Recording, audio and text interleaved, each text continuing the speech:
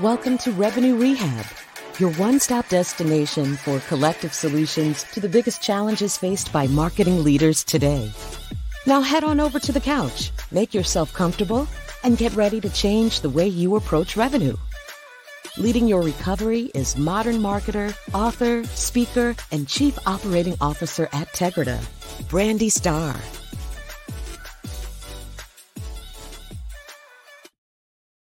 Hello, and welcome to another episode of Revenue Rehab. I am your host, Brandy Starr, and we have another amazing episode for you today. I am joined by Eric Huberman, and as the CEO and founder, Eric launched Hawk Media in 2014, growing the company value to over $150 million and working with 3,000 plus brands worldwide. Hawk Media is the fastest growing marketing consultancy in the United States, working with brands like Red Bull, Verizon, and Eddie Bauer. Prior to Hawk Media, Eric successfully founded, grew, and sold 2 e-commerce companies by the age of 26. As a serial entrepreneur, national best-selling author, and marketing expert, Eric has been recognized by his industry peers through honors and awards, including Forbes magazine's 30 Under 30, CSQ's 40 Under 40, and Inc. magazine's top 25 marketing influencers. Welcome to Revenue Rehab, Eric. Your session begins now. Perfect. Thank you for having me.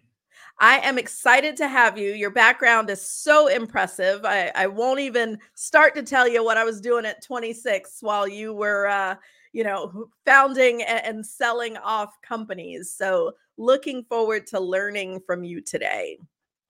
Yeah, thank you.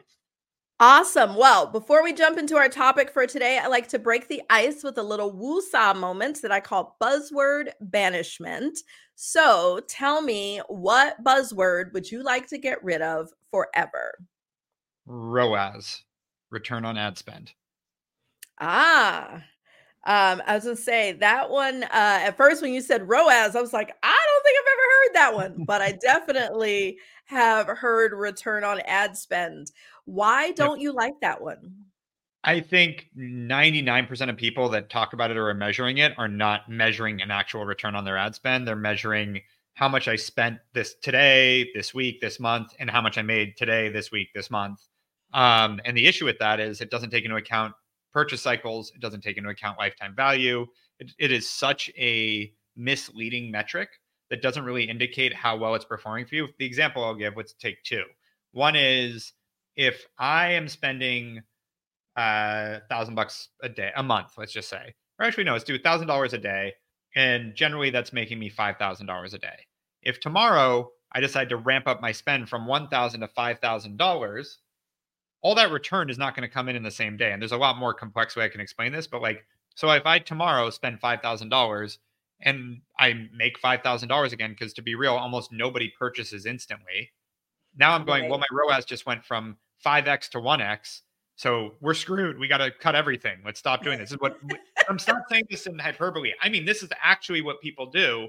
And they throw in the towel, they panic because they're looking at their quote ROAS. And that's one side of it. That's just the measurement side without understanding that people take time to buy something. And it takes people weeks to months to buy something. So that's a metric that I think worked when Facebook just worked like it was, the golden goose, and it did, put $1 in, get $5 out, worked for a while. It doesn't work that way anymore. And so you have to measure it appropriately. Like you have to go back to old school style marketing and measure your media efficiency rating and things like that.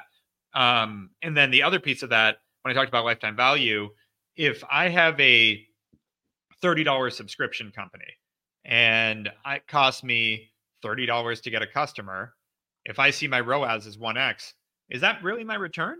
I'm seeing 1x, and people might then in their head go, okay, but with 1x, we're going to hopefully keep that person for 6 months. So that's $180 and and they'll do that in their head versus actually just looking at that metric, which is CAC to LTV.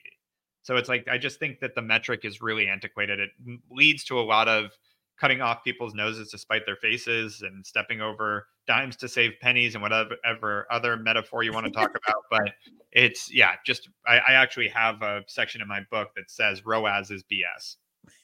I love it. Yeah, I do think that there are a lot of those metrics that do trigger knee-jerk reactions. And yes, I do support getting rid of those. And I think it'll be fairly easy for me to not talk about ROAS in this discussion. So we've gotten that off our chest. And Perfect. for anyone listening, we're going to stop talking about ROAS and look at more meaningful metrics. So now tell me, what brings you to Revenue Rehab today? A great invitation. Always open to having a conversation about rehabbing revenue. Yes. And so today we are going to talk about the tipping point, those signs that you are ready to outsource your marketing efforts. And so, I believe in setting intentions. It gives us focus, it gives us purpose. And most important, it tells our audience what they should expect from our discussion. So as we start talking about, how heads of marketing can evaluate if it's time to start outsourcing and what would you like them to take away from the discussion? Yeah, I would say, and obviously we can get into more details here, but the idea that it's ever time to outsource or time to insource, I think is actually one of the bigger fallacies in the industry. Like every major Fortune 2000 company uses agencies. You should always use agencies, and you should always have certain things in house. It just depends on the stage of the business, what that is, and where, frankly, you have your superpowers. Some companies are incredible at certain parts of marketing, and so use those. But at the end of the day, depending on what you're building, like your business is your business, meaning like your whatever that product or service it is that you're selling, your job is to make that product or service the best it can absolutely be and the most enticing thing people want to buy. If you're not selling marketing services, the idea of building out an entire internal marketing team, it's like building every software that you use yourself, building every product that you use yourself. Like instead of buying desks from Veridesk, I'm going to just start building. I'm going to start a carpentry service in the back of our office and build our own desks. It's like that's how ridiculous it is, because it's like the obvious answer is almost no business can compete with our level of marketing ability. And so the idea that you're going to do it all yourself is crazy. Now, the idea that we're going to do it all for you when we aren't internal and we're going to just run everything for you is also not the right way to go. It's a balance, and working in conjunction is really important. And then how that looks is really, that's where it varies company to company. Okay. So in thinking about, not when, not is it time, since, I agree wholeheartedly that it's always time. But thinking about those leaders that, there's always a balance of marketing spend versus headcount and all those sorts of things. What is your advice in being able to discern what you should keep in-house versus what you should outsource? Yeah, I think overall, like you need someone that's going to run marketing. I do believe in house. Eventually, in the early days, maybe not. Maybe that's the CEO or founder. But as you grow, you're going to need a head of marketing of some kind, because you're going to need someone that can make decisions on behalf of the company. An agency can't do that. So that's going to be important at some point. Again, that'll fall on the owner or the CEO, the founder, until you can hire that person. As far as execution, I would say the way I think about ourselves is people should hire us when they need high level expertise part-time. That's the important part with an agency. Is like you need the top talent, you need people that are really good at what they do, but you don't need someone that's working 40, 50, 60 hours a week to get it done, which most marketing channels, that's not the case. And so whether that's your advertising management, your email marketing, your SMS, your data and analytics, like you don't necessarily need someone that the hours count. You just need the result. That's where an agency makes sense. And the reason it does is not just the fact that you can get an efficiency where you don't have to pay for a full-time person that's making, let's say $120,000 a year here, and we're charging you half that or less to have part of their time. That's the efficiency part of the financial side of it. But on top of that, you can, like, almost no business has a level of capability, softwares, insights that we do. Like we spent 8 years building out Hawk AI, which we launched right before ChatGPT. And basically that's digesting 7,000 companies, marketing data, media data, revenue data in real time, so that we can actually plug in your individual company, benchmark it against what's happening in the market and in the industry, and actually know exactly where you're falling short, exactly what metrics we need to focus on and fix to optimize you. And also, if it says you're doing really well somewhere and it's still not working for your business, understand that it's actually a business model function that we have to fix as well. So like being able to know that, like No, you're not going to hire a Facebook marketer off the street that can do that. And that's kind of the fallacy in the world, is like, it's not just about the execution on the platform and being able to spin up an ad. It's about all the insights and all the knowledge you can have across the board to be able to educate on how you're doing there versus operating in a vacuum. And that's another piece of what's important there. Yeah, and I think, we're in the same boat as consultants. I have this conversation with heads of marketing all the time where they are debating bringing in a full-time headcount versus, bringing on us or another partner to, do some other function. And one of the things that you said that I think is really important that has to go into the equation, because in some cases, outsourcing is not always cheaper if you go dollar for dollar, like if you were just trying to match salary versus expense with the agency. But what you hit on, I think, is a really key consideration.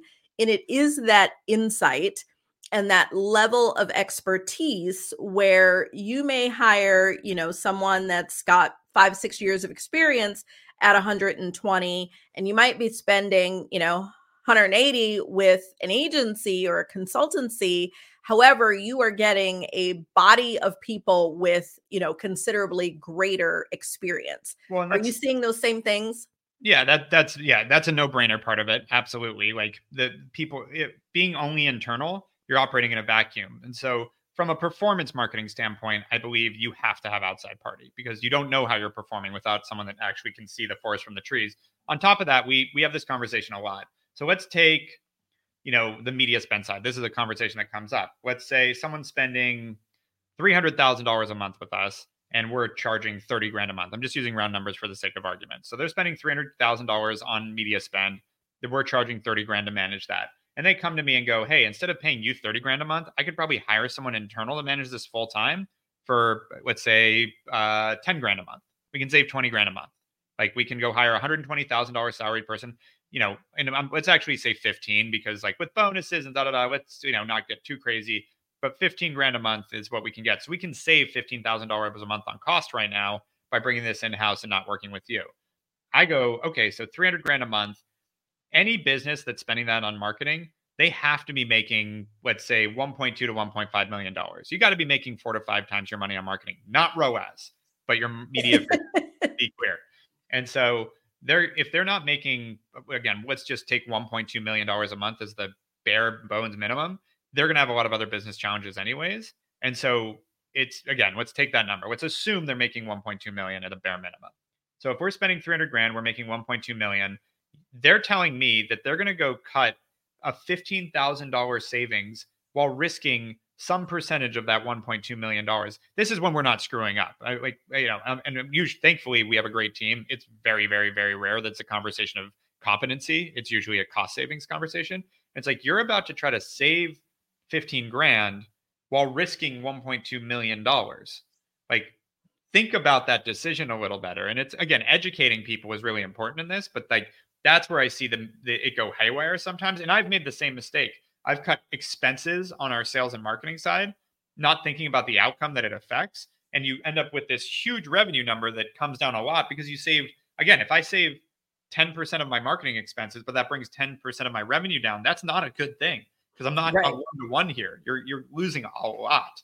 And so, again, when they're talking about saving a percentage of the revenue, and you're, again, that $15,000 to risk that 1.2 million, I always go like, I promise we are making up for that expense. Like, I am very confident that we can outperform another person by, what percentage is that? That's what less, is that one? It's 0.1%, just over 0.12%. Yeah, no, I agree completely. And it does seem that a lot of times those decisions are really done just looking at, oh, we can save these costs. But to your point, the risk of revenue, I would definitely say, is more than 1-to-1. Like, by cutting that cost, you're actually risking a much larger portion of that revenue. Yep. And I did the math wrong. It's 1.2%, but still, it's that risk of, like, trust me, we can outperform another marketer by 1%. I'm very confident in that. And that's what you're risking by making the change. And so it's understanding that there's an infinite opportunity cost in marketing. And so treating it as a CFO would, and just like trying to do a cost savings exercise, the opportunity also comes down pretty significantly. And so that's important to think about. when you're looking at how to build this out. Yeah. And so, as you've had these conversations with clients in the past, I have seen scenarios where the head of marketing gets it. Like they understand and feel Yep. the same as exactly what we're talking about. But it is the CFO that they are having to battle, and they're looking at spreadsheets and numbers in cells. And so, how do you have that conversation with a head of marketing to enable them to be able to, get the CFO to see that opportunity cost as well? Because I do think that I would say, most CMOs like understand the trickle down of cutting things, but a Yep. lot of times feel like their hands are tied.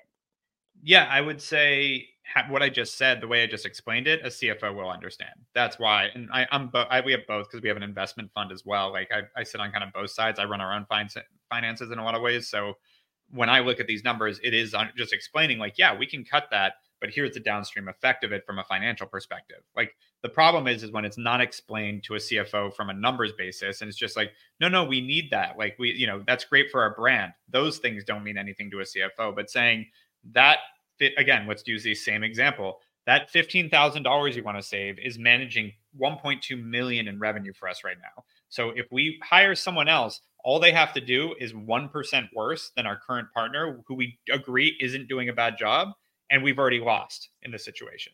And that's a 1% shift. Like we're taking a switching risk to save a 1% outcome. Like that doesn't seem like a prudent approach. If it ain't broke, don't fix it.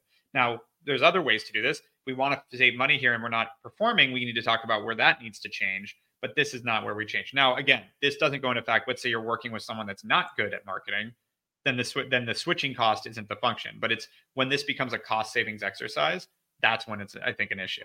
This shouldn't be where you're saving money.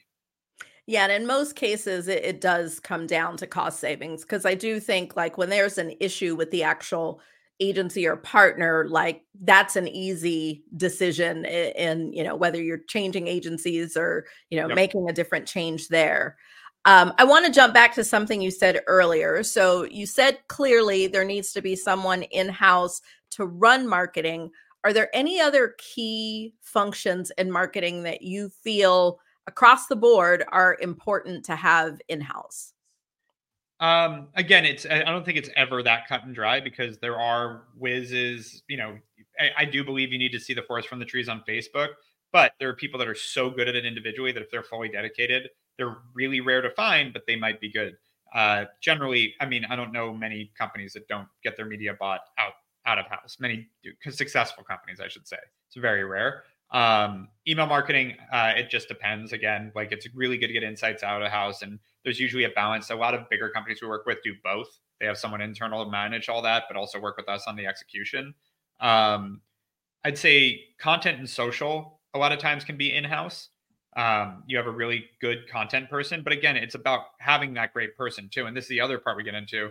Most companies aren't that exciting to work for. Like everybody thinks their company is exciting, but like this is one of the reasons I started the company is when I'm working with manufacturers in East LA, like the best marketers aren't going to go drive to East LA to work in a manufacturing facility.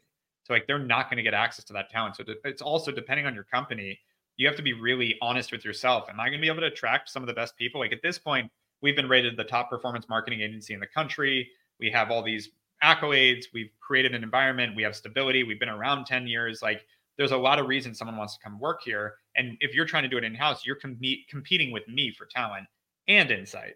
And so it's like, you have to be truthful. Like if you're a fast growing brand and super exciting, et cetera, you might be able to attract some really talented people. If not, you're getting someone off the street that frankly, I don't want to say you're getting what you pay for, because you might be paying just as much, but you have to also be honest with yourself. Like, why are they working for me? Like, why Right. couldn't they take a more exciting job if they're here? If you have a business that for a marketer isn't necessarily as exciting. And that's a challenge too, is attracting that talent.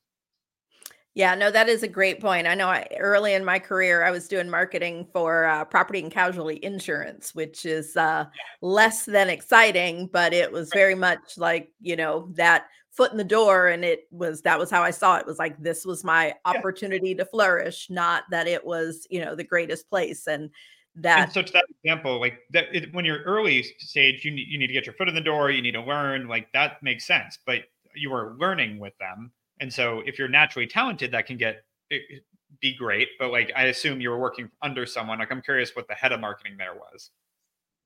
Yeah, the head of marketing, it was sort of divided. There was a CMO, but based Yep. on the org structure, they were really far removed. So our heads of marketing, it was kind of dual in that you were marketing to the corporations that were offering us as a voluntary benefits company, and then also marketing to the end, the employee of those. And so you had two different heads. So it was a really interesting startup mentality, as I say, different conversation for a different day. But I do agree that there is a talent component that you are looking at when you're talking about like who are you going to be able to bring in-house. And I hadn't really thought about that, but that does play a role in terms of what do you need to outsource versus keep Right. in-house, is where what talent can we realistically bring in.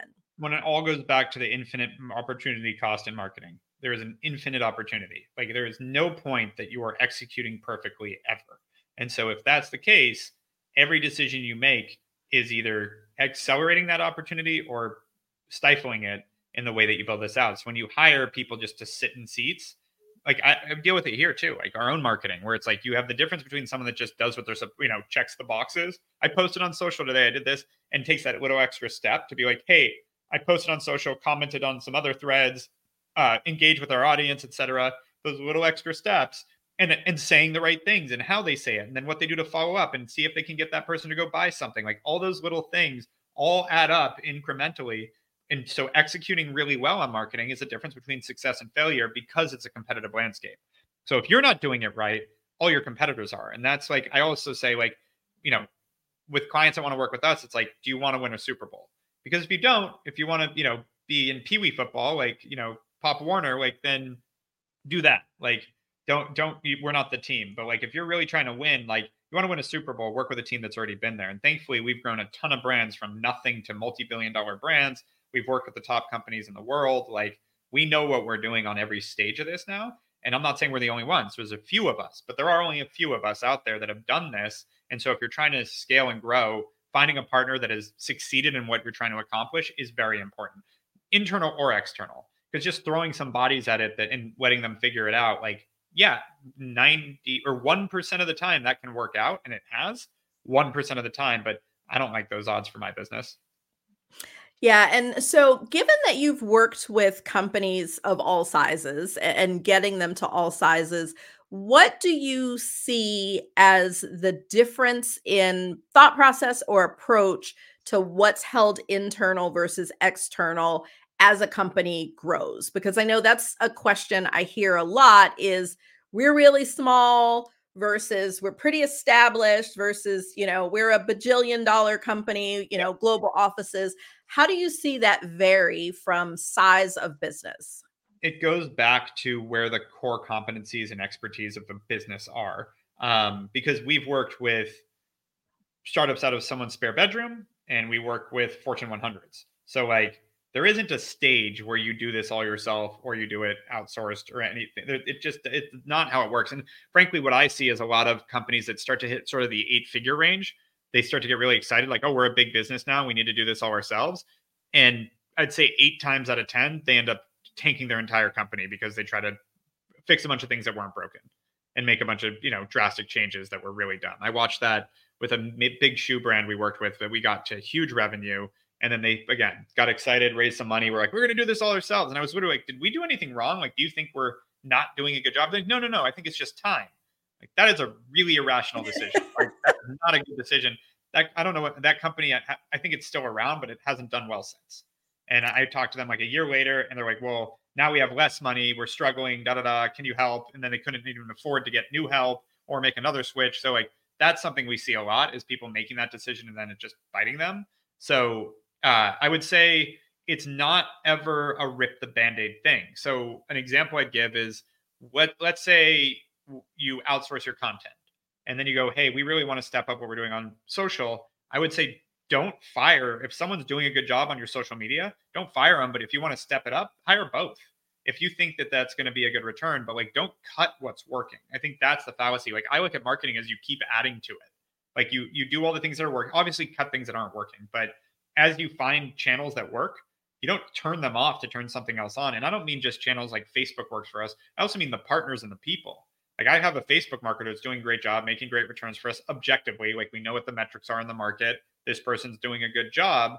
Keep that person, but then go, okay, but now I want to add TikTok and I want to add Google and I want to add direct mail and I want to add email marketing and SMS and go down the list. And then once you have that all running, start to optimize it, but don't get rid of people that are doing a good job. That's always crazy to me. And so as when it comes to, again, bringing in house, to me, it's more, where is your agency not able to complement enough, or where do you need, again, high full-time expertise, whether that's high level or low level? I need someone that's just putting the hours in. That's where you start to build it in-house.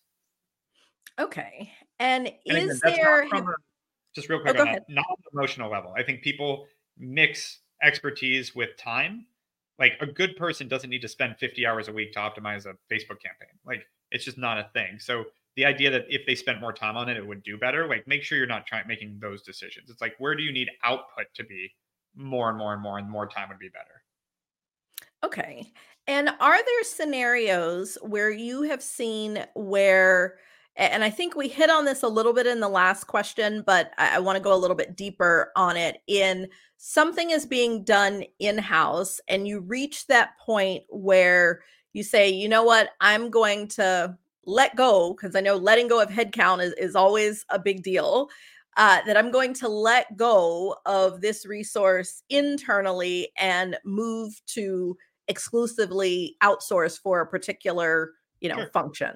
Yeah, it's when you see either, again, obviously it's an obvious one when you there's two different parts of this decision. One is, if that person isn't good, you should move on, whether it's in-house or out of house. Like if they're not performing for you, that's number one. And you have to have the metrics to do so, to know that that's actually the case. Because doing this stuff because you emotionally don't feel like they're the right person, you have to be careful with that.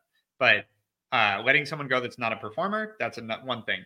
Now, making the switch from in-house to outsourced, that's where you feel like you're not achieving all your opportunities because you don't have that outside perspective, and you could get more scale with an outsourced team.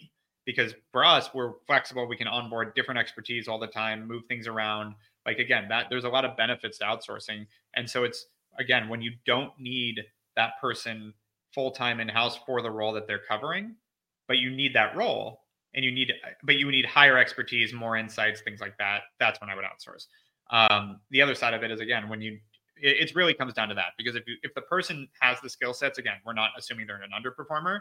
If they have all the skills, and they're doing a good job and everything's performing, then don't. Like if you found that magical person that's actually good at a job, and they're doing a great job, and objectively there's not much better you could do, then if it ain't broke, don't fix it. It goes both ways. Yeah, and I would definitely agree wholeheartedly there. And it is one of those things that throughout my career, I have seen go both ways. I can remember being at a company where all of a sudden the decision was made that nothing was being outsourced. Like everything had to be brought inside. And then once they figured out what that headcount would look like, that decision was very quickly reversed, because there was no way to scale. And I've also seen places where whole departments were released in favor of outsourcing, and in some cases it was outsourcing to low cost. In other cases it was outsourcing to just broaden the scope and scale. So I do think it happens really all over the board. And as you said, there's no easy or clean decision where it's always one way or another. Right, exactly. And it's, again, making sure you're making these decisions rationally, not emotionally. That's where I see people go wrong too. It's like, I just feel like, and it's like when anyone leads in a business decision with, I just feel like I'm not saying don't trust your gut, but like make sure to rationalize it, because sometimes you feel that way because of insecurities, because of other things that have nothing to do with the success of the business. Yeah, that is a great point as well. Well, talking about our challenges is just the first step, and nothing changes if nothing changes.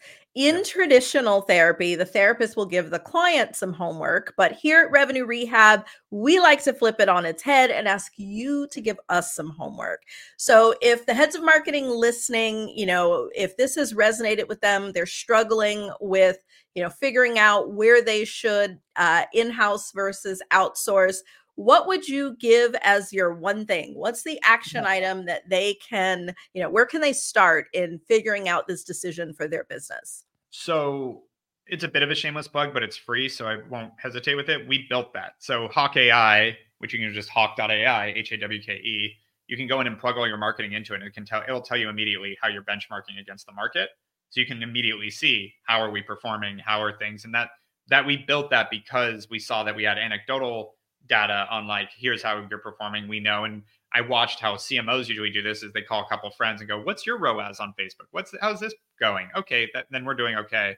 So we just built the benchmarks and built the metrics so you can actually just go plug it in and learn right now, how are you performing? How are you measuring up? And don't be shy about it, because I've actually watched a lot of CMOs avoid doing it because they don't want their own scorecard.